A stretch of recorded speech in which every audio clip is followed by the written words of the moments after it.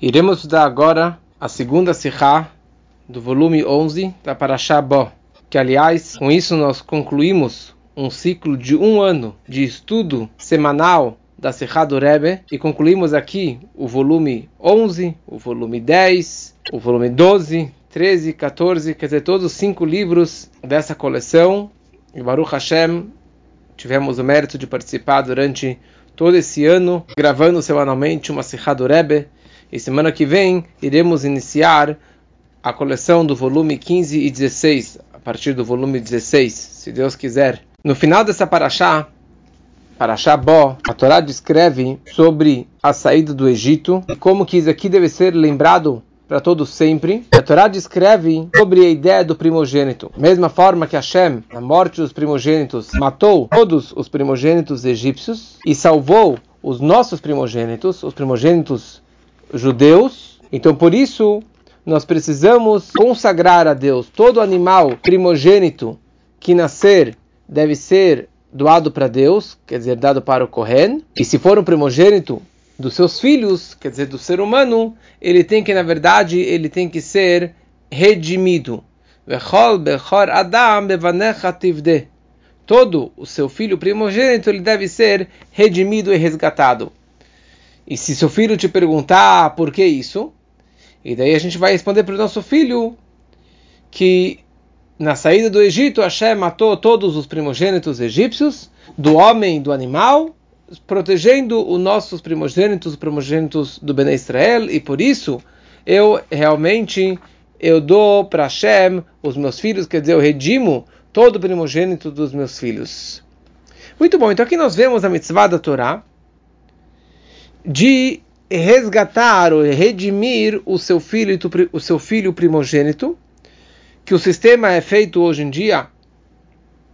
Toda pessoa que não é Kohen ou Levi, que tem um filho primogênito, que nasceu de um parto normal, então esse filho pertence a Deus. E Hashem dá isso aqui, na verdade, para o Kohen. Então os pais, eles têm que comprar esse filho do Kohen, eles têm que redimir, resgatar o seu filho, pagando 5 slaim, 5 moedas, que é estipulado para pagar pelo filho primogênito. E se faz toda uma cerimônia no 30º dia do nascimento desse menino, que nasceu de um parto normal. O que acontece se os pais não fizeram o Pidyon Ben? Por qualquer razão, não sabiam, esqueceram, não quiseram fazer, não fizeram o Pidyon Ben. E aquela criança, ela cresceu, e ela descobre que ela não foi feito sobre ela o Pidyon Ben. Então, a criança, o adulto agora, ele já tem a obrigação de fazer sozinho, de se auto-resgatar. Ele vai até o Kohen, faz todo o procedimento e ele paga as 5 moedas para o Kohen. Aliás, uns 15 anos atrás, a gente estava dando um shiur sobre essa mitzvah, e tinha lá várias pessoas de idade, tinha até um senhor Moshe, que ele tinha lá seus 60 e poucos anos, 70 anos, e ele era primogênito de parto normal, e nós fizemos o Pidyon Ben dele e de mais 2, 3 pessoas que estavam lá presentes também. Então isso aqui é algo que acontece, que nós fazemos até hoje em dia. Eu tenho uma discussão entre o Bavli e o Yerushalmi. Bavli significa o Talmud Bavli, é o Talmud que nós estudamos, a Gemara que nós estudamos, e o Yerushalmi é o Talmud, a Gemara que foi escrito em Yerushalayim. Então o Talmud Yerushalmi, ele aprende deste versículo da nossa Parashá, do finalzinho da nossa Parashá, do capítulo 13, versículo 13, que a Torá escreve, que o seu primogênito homem, ele deve ser redimido. E dali ele aprende que se o pai não redimiu, resgatou o seu filho, então o próprio filho precisa se auto-resgatar quando ele crescer. Já o Talmud Bavli aprende de um outro versículo. Lá na Parashá Korach, lá para frente, no 4º livro da Torá, naquela história que o Korach foi contra Aaron, Moshe, E a partir de então, foi estipulado 24 presentes para os Kohanim. E um dos 24 presentes é realmente o Pidyon Ben, o resgate dos primogênitos. E ali está escrito, Padot, Ivde, Ed, Bechor, Adam, Bechor, Beimá. Certo que tem que redimir o filho e primogênito, tanto do homem como do animal. E precisamos entender realmente por que o Bavli aprende de um versículo que não é da nossa Parashá, e não é do próximo livro, é só no meio do Chumash Bamidbar, se ele poderia simplesmente aprender da fonte de tudo, que é a razão dessa mitzvah, que é na nossa Parashá. Parashá Bo, que a Torá descreve, Hashem abateu os primogênitos no Egito, e por isso que vocês precisam redimir os primogênitos dos seus filhos primogênitos. Isso é número 1. Para entendermos isso, o Rebbe aqui nesse Farbrengen, nessa Sichá, ele fez um siyum de Masechet Psachim. Ele fez o término do estudo do Tratado de Psachim. E ali na última página, nas últimas 4 linhas, está escrito a seguinte história, e baseado no que está escrito lá, vamos entender isso que perguntamos em relação aos primogênitos. Ali a Gemara descreve o seguinte: Rav Simlai, o nome de um rabino, ele foi certa vez numa cerimônia de um Pidyon Ben, e perguntaram para ele o seguinte: Pshita al Pidyon Ben asher kedishanu b'mitzvotav etzivanu al Pidyon Ben avim aben mevarech.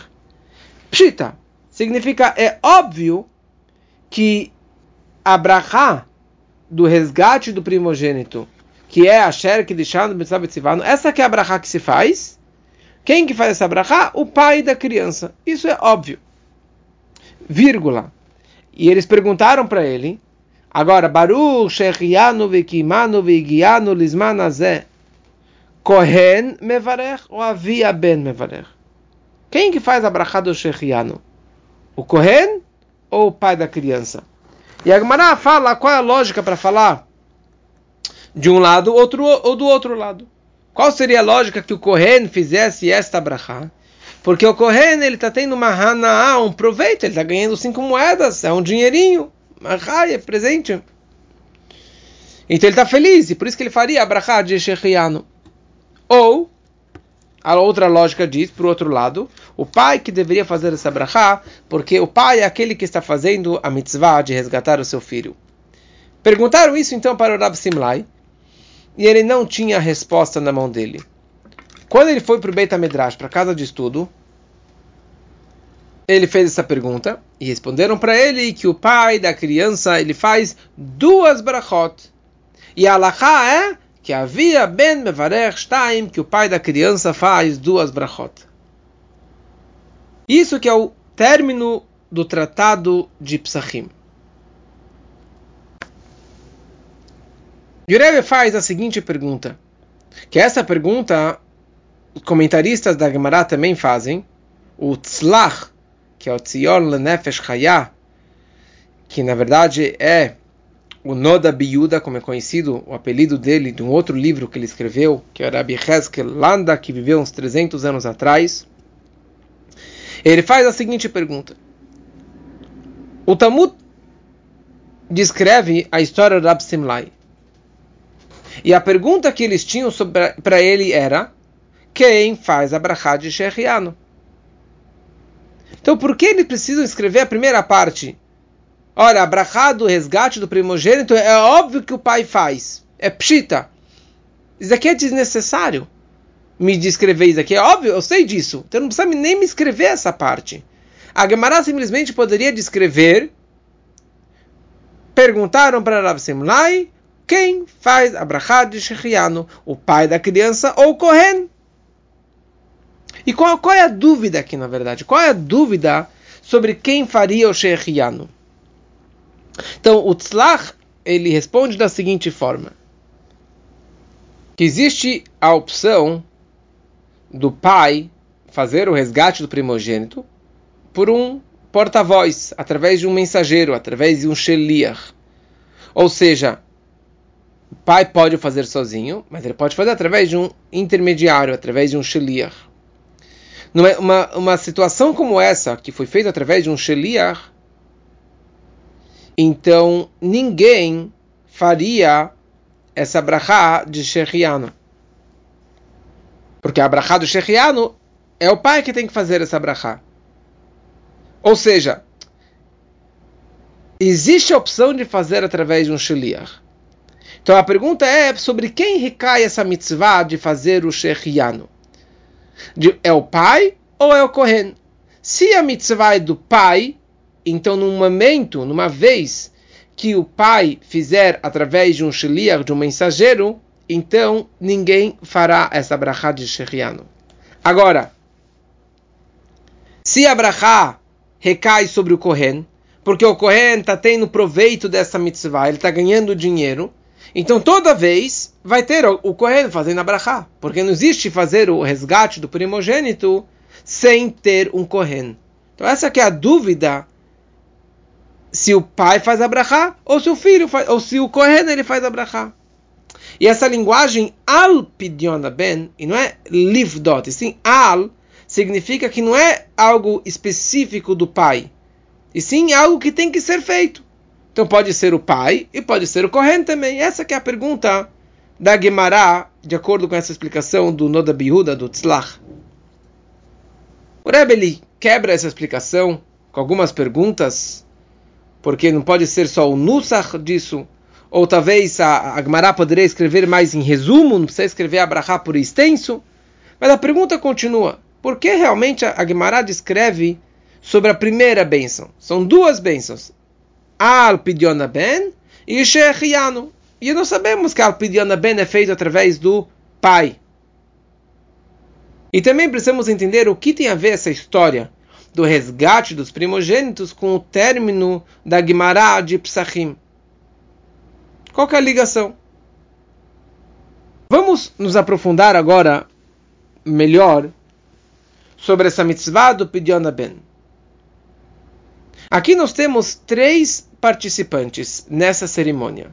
O pai da criança que está resgatando, redimindo seu filho. O filho que está sendo redimido. E o kohen que está recebendo o dinheiro do resgate. Qual é o papel do kohen? O kohen não tem a mitzvah de fazer o resgate da criança. O kohen aqui, ele é só uma parte, quer dizer, um helek, um tnai, ele é uma condição para que isso possa acontecer. Se não tiver um kohen, não existe o pidyon ben. Mas a mitzvah não é de forma nenhuma do kohen. Ele é só um participante, mas a mitzvah não é dele. Agora vamos analisar o papel do pai da criança e o papel da criança sendo redimida. E podemos interpretar isso aqui de duas formas, de dois lados. Sobre quem recai a mitzvah do resgate. Por um lado, eu posso falar que a mitzvah é da criança. Mas já que ele não pode se auto-resgatar, auto-redimir quando ele é uma criança, na hora que começa a mitzvah, quando ele faz 30 dias, então a Torá colocou essa mitzvah sobre o pai para resgatar o seu filho. E ele substituiu o seu filho nesse momento.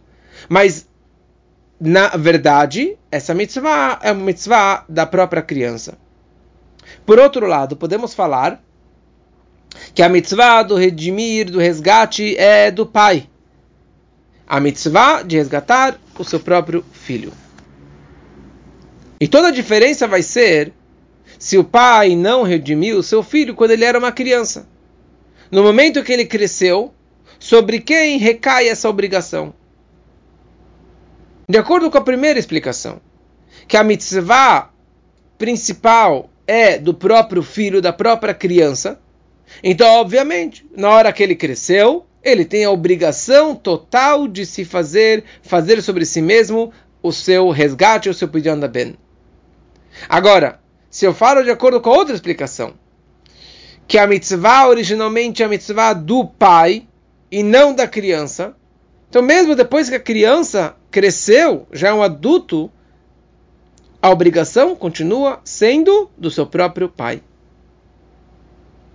O pai não fez, o pai não quer fazer, o pai faleceu, então Por isso que nós temos uma lição, um versículo específico para me ensinar que numa situação como essa, o próprio filho tem a obrigação de se auto-redimir. Então aqui, de novo, nós temos dois lados. Por um lado, é a obrigação do filho, e por outro lado, a obrigação do próprio pai. O pai não fez, não quer fazer, então o filho ele tem que se redimir. Mas a obrigação é do pai. Então, com essa análise, nós conseguimos interpretar a diferença entre o Talmud Bavli e o Talmud Yerushalmi nessa situação específica, quando que o filho não foi redimido quando criança. O Yerushalmi, ele é dessa opinião, da primeira opinião, que a mitzvah é do próprio filho, a mitzvah é da própria criança. E ele aprende daqui do versículo da nossa parashá, Vechol bechor adam bevanecha tivdeh. Todo filho primogênito, ele tem que ser redimido. Ou seja, a mitzvah é da criança. Mas já que ele é uma criança e ele não consegue se auto-redimir, então a Torá falou, o pai vai redimir o seu filho, vai substituir a criança. Mas a obrigação é da própria criança. E por isso que ele aprendeu desse versículo da nossa parashá. Já o Bavli, o Talmud Bavli da Babilônia, ele é da opinião que a obrigação do resgate é a obrigação do pai e não do filho. E por isso que ele segue nessa lógica. A obrigação é do pai. E que acontece numa situação que o filho não fez? Se o filho não... que o pai não redimiu o seu próprio filho? Então daqui... Tá bom, eu vou procurar lá na frente, na Torá, um caso, uma lição de um versículo para ensinar que o filho, ele, nesse caso, ele tem a obrigação de se auto-redimir. Quer dizer, quando que o pai não quiser redimir o seu filho, então o próprio filho, o padotiv dele, tem a obrigação de se auto-redimir. Por isso que na nossa parashá ele não traz essa prova. Na nossa parashá aprendemos a mitzvah do resgate do primogênito, que o pai tem a obrigação de redimir o seu filho. Essa situação específica, que o pai não redimiu o seu filho, e nós precisamos saber se o filho tem a obrigação de se auto-redimir, quando que o pai não quer redimir o seu filho. Então é por isso que ele fala o Bavli. Nós aprendemos aqui de um outro versículo na Parashá Korach, que ali nós podemos aprender essa lição, que a criança, que o filho, ele vai sim ter que se auto-redimir. Muito bom. Então, com isso, com essa introdução, nós podemos interpretar as últimas linhas do Talmud Bavli, do Tratado de Psachim. Então, existe uma lei, uma regra que se chama Leshitatayu, quer dizer, o Talmud Bavli, ele tem a lógica dele, a opinião dele em todos os lugares. E no finalzinho do Tratado de Psachim, ele vai descrever essa mesma ideia. Baseado no que explicamos agora. Que a obrigação de resgatar o filho, de fazer o Pidyon Ben, é a obrigação do pai, sempre, mesmo depois que a criança cresceu. A obrigação continua sendo do pai. E por isso que a Gemara fala, Pshita, é óbvio que Asher que deixando Bebessav Etzivano, quer dizer, a obrigação de Vetzivano, que eu fui ordenado, é sobre o pai. Havia Ben Mevarech, o pai da criança Mevarech. E não a criança. Isso aqui é óbvio. Quer dizer, não como Yerushalmi, que a obrigação é da criança. Então não seria, se a obrigação é da criança, não seria óbvio que o pai que faz essa brachá. Mas baseado na minha opinião, que é a mitzvah do pai, então é óbvio que o pai faz essa brachá. Sempre. Agora a minha pergunta é, quem faz essa brachá? Por um lado eu posso falar que o pai faz essa brachá, porque a mitzvah é dele, que Hashem deu para ele essa mitzvah para fazer, é uma mitzvah que Lizman Nazé, que vem com o tempo, quer dizer, quando nascer o meu filho primogênito, ou que a mitzvah é do Kohen, porque ele tem Hana'ah, que ele tem proveito, e já que ele está feliz com algo que ele está ganhando aqui, um dinheirinho, então talvez ele faria brachá. E responderam, a mitzvah é do pai também fazer o shechianu. As duas brachot, quem que faz é o pai. para enfatizar que a mitzvah totalmente aqui é dele. E é isso que a Gemara conclui. Havia ben mevarech shtaim. O pai da criança faz 2 brachot. Não é que ele faz também shechianu. Ele faz 2 brachot. Pidyon ben e shechianu. Para falar que toda essa mitzvah é dele e não é do filho. E a brachá do shechianu também pertence a ele e não pertence ao Kohen. O Kohen ele participa da mitzvah, mas a mitzvah própria é do pai e não do Kohen. E também não é do filho daquela pessoa. E por isso que a Gemara conclui que a halachá é que o pai da criança faz 2 brachot. Espero que fique claro. Quer dizer, com isso nós entendemos o final do tratado de Psachim. E obviamente, qual a ligação do final de Psachim com o começo de Psachim? Quer dizer, o que tem a ver tudo isso aqui com o tratado de Pesach, de Psachim? Porque toda a ideia, como falamos agora na nossa paraxá, toda a mitzvah do Pidyon Ben surgiu na nossa paraxá. O faraó ele não queria nos mandar fora do Egito. E Hashem matou todos os primogênitos egípcios. E Hashem salvou nossos primogênitos. E por isso que eu ordeno que você tem que redimir o seu filho primogênito. Mesma coisa no tratado de Psachim, que fala sobre o quê? Sobre Pesach. E Pesach lembra o quê? Exatamente essa praga da morte dos primogênitos. Pesach significa que Hashem ele pulou, que ele saltou a casa dos judeus e salvou os judeus, os nossos primogênitos. E por essa razão, nós temos que fazer o Pidyon Ben. E por isso que o final desse tratado descreve exatamente como que Hashem salvou os nossos primogênitos. Quer dizer, o nosso pai, Avinu Sheba Shamayim, salvou o seu filho. Então, por isso que eu ordeno que o pai, olha só de novo, a mesma ênfase, o pai tem a obrigação de salvar e de redimir os seus próprios filhos. A mitzvah não é do filho. Hashem salvou a gente, e por isso que ele dá a mitzvah para o pai também salvar e redimir o seu próprio filho. E com isso termina a explicação simples da nossa paraxá e de todo esse tratado do Talmud, Bavli, Yerushalmi, essa discussão inteira. Espero que ficou claro. Agora o Rebbe entra e interpreta esse finalzinho da Gemara baseado na Hassidut pela parte mais mística da Torá. E ele faz todo um paralelo disso daqui sobre o nosso galut, o nosso exílio, que da mesma forma que Hashem tirou os judeus do Egito, e por isso tem o resgate dos primogênitos, assim também Hashem vai nos tirar deste galut que nós nos encontramos agora com a vida do Mashiach muito em breve. E ele explica o seguinte: tudo que Hashem ordena que nós façamos, ele também faz. Magid devarav Yaakov, chukav mishpatav Israel. Então, da mesma forma que ele nos ordenou que nós fizéssemos Pidyon Ben, Hashem também vai fazer o Pidyon Ben, vai salvar o seu filho primogênito, que é o Bnei Israel, deste galut, deste exílio. Então, a Gemara escreve que Rab Simlai, ele estava estudando, ele chegou no resgate, no Pidyon Ben, numa cerimônia do primogênito. Quem é Rab Simlai?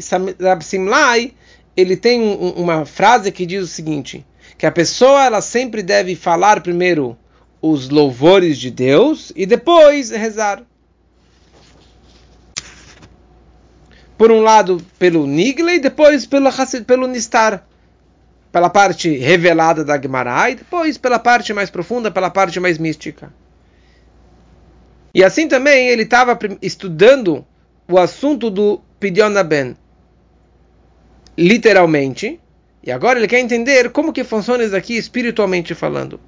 Como que será o resgate de todo o povo de Israel, da nossa geração, principalmente da nossa geração agora, que é a geração que vai receber Mashiach, como somos chamados o calcanhar de Mashiach, e com todas as provas da Gemara, que é nessa geração que Mashiach vai chegar. E ele chegou no Pidyon Ben, ou seja, que Deus, ele estava se aproximando, prestes a resgatar o seu filho primogênito desse galut. Que Hashem é nosso pai. Por um lado, Hashem ele é chamado nosso pai, que isso representa o Or Ein Sof Baruch Hu, quer dizer, uma luz que está acima dos mundos, que está acima do Ishtalshelut. Por outro lado, Hashem ele é chamado de Kohen. A Gemara fala que Deus ele é Kohenu, ele é Kohen. E o Kohen ele é um homem de chesed, um homem de bondade. Ou seja, é uma luz de Deus que entra dentro dos mundos, que entra dentro do Seder Ishtalshelut. Então a Gemara fala, Pshita, Dal Pidyon Ben Avia Ben Mevarech. Sobre o Pidyon Ben é óbvio que quem faz a brachá é o pai. Quer dizer, a transmissão da redenção, da onde que será a nossa redenção, o nosso Pidyon Ben? Quem vai fazer a brachá, que significa Hamshachá, quem vai fazer a transmissão dessa luz máxima é o nosso pai. É o nível de Deus que está acima dos mundos. É o nível máximo. É o Or Ein Sof, é o nível máximo de Hashem, que só Ele que consegue nos tirar deste galut tão profundo. Como que foi também no Egito. Bichvodó be'atzmo. A própria essência de Hashem, Ani velo acher, eu, a essência de Deus que foi lá e redimiu e tirou Hashem do Egito. Quer dizer, nos caminhos naturais, se você visse no Egito, os judeus também eram idólatras, também estavam assimilados, mas só um amor de pai para filho que podia salvar os judeus daquele galut, e assim também deste galut. Deste galut tão ruim, tão assimilado, só Avinu Sheba Shamayim que pode vir e nos redimir e nos tirar daqui. Agora, quando chega na segunda brachá, Shechianu v'gimanu v'gianu lizman hazeh, ou seja, já é uma brachá vindo mais para o mundo, para o material. Lizman, entrando no tempo e espaço, já estando mais dentro do mundo. Então eu tenho uma pergunta, quem faz essa brachá? É o nível de Deus, que ele é que nem um Kohen, que é Isha Chesed, que é um homem de bondade, ou seja, que já entrou dentro do tempo e do espaço, ou seja, o nível de Deus, que é a Shekhinah, Begaluta, nós sabemos que a presença divina também está no Galut. E Hashem ele vai sair do Galut junto conosco. Então talvez vai ser este nível de Hashem que está dentro do mundo conosco. E ele vai nos tirar deste Galut. Porque ele também vai receber um dinheirinho, ou seja, a própria Shekhinah também vai estar ganhando algo com isso. Ou, por outro lado, não.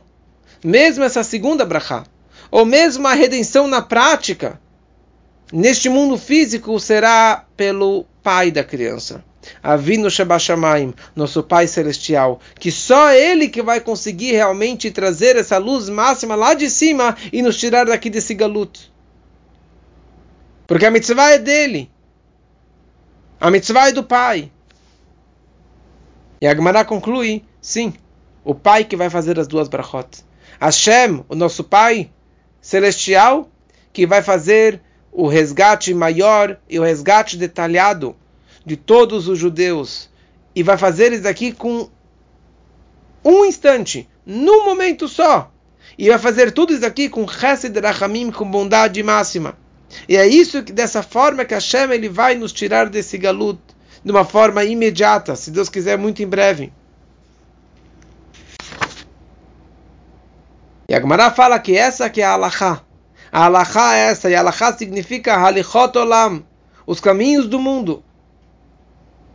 Ou seja, tanto a essência do resgate, e tanto a transmissão aqui para baixo, para o mundo físico e material, esse resgate para tirar cada judeuzinho de cada buraco do mundo que ele está perdido e assimilado, Hashem ele vai fazer ele próprio, e nenhuma irradiação, nem malach, nem shliach, ani Hashem, eu Hashem que vou tirar cada judeu desse galut, e que isso seja realmente muito em breve, se Deus quiser, com a vinda de Mashiach.